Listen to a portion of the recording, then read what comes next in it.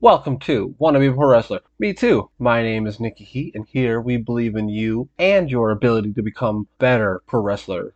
So maybe you are about to take your first steps into a pro wrestling ring, or you're fantasizing of becoming a pro wrestler. Either way, we're here to teach you on how to become a better pro wrestler quicker. Today we discuss the physicality of what it takes to truly become a pro wrestler. Training to become a pro wrestler was like a dream come true for me. But when I opened my eyes after the first day of my pro wrestling training, I was more sore than I'd ever been. I couldn't lift my arms over my head. I couldn't walk to the bathroom. I had to take steps even a baby would laugh at.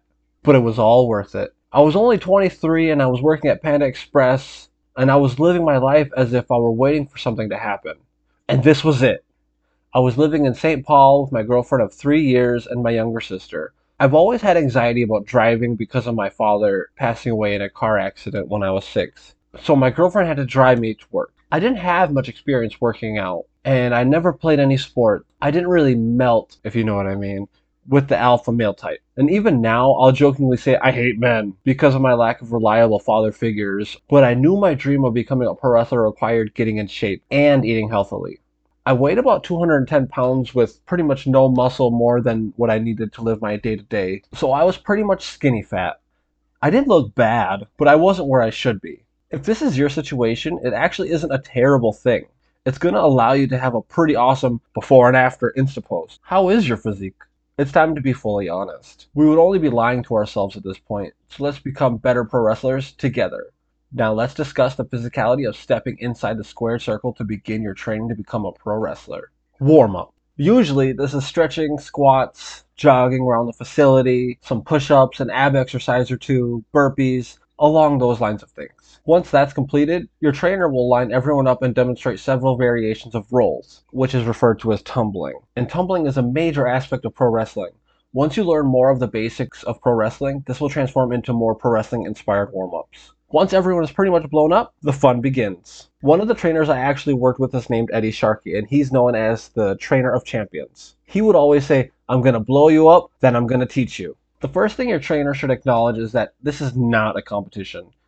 Yeah, it's not a race to see who can learn what first. Yeah, it's great to be able to say you're a quick learner, but if we get in too over our heads and go more quickly than we need to, we begin to make mistakes. We step with our head down, we break teeth, we miscue a bump, and both guys crash into each other. The best way to impress your coaches is to take this slow and steady to ensure safety. I attended a seminar with five-time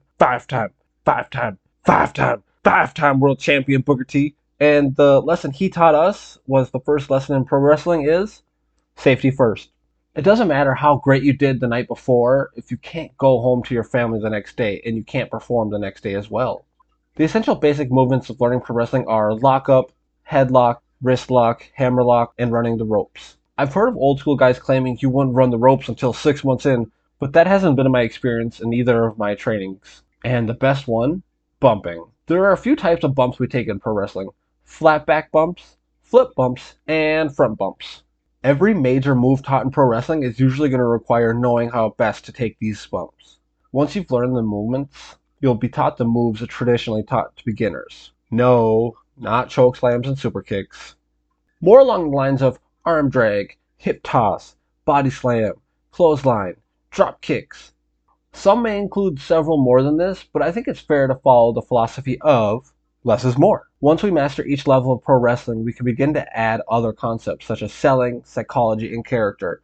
If you're interested in these topics, I'm already developing a playlist on pro wrestling psychology on YouTube.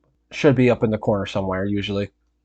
Throughout your training, you should also be going to the gym 3 to 5 times a week to maximize your potential growth of becoming a pro wrestler. Develop a plan with your trainers and stick to it. Long-term consistency is very important.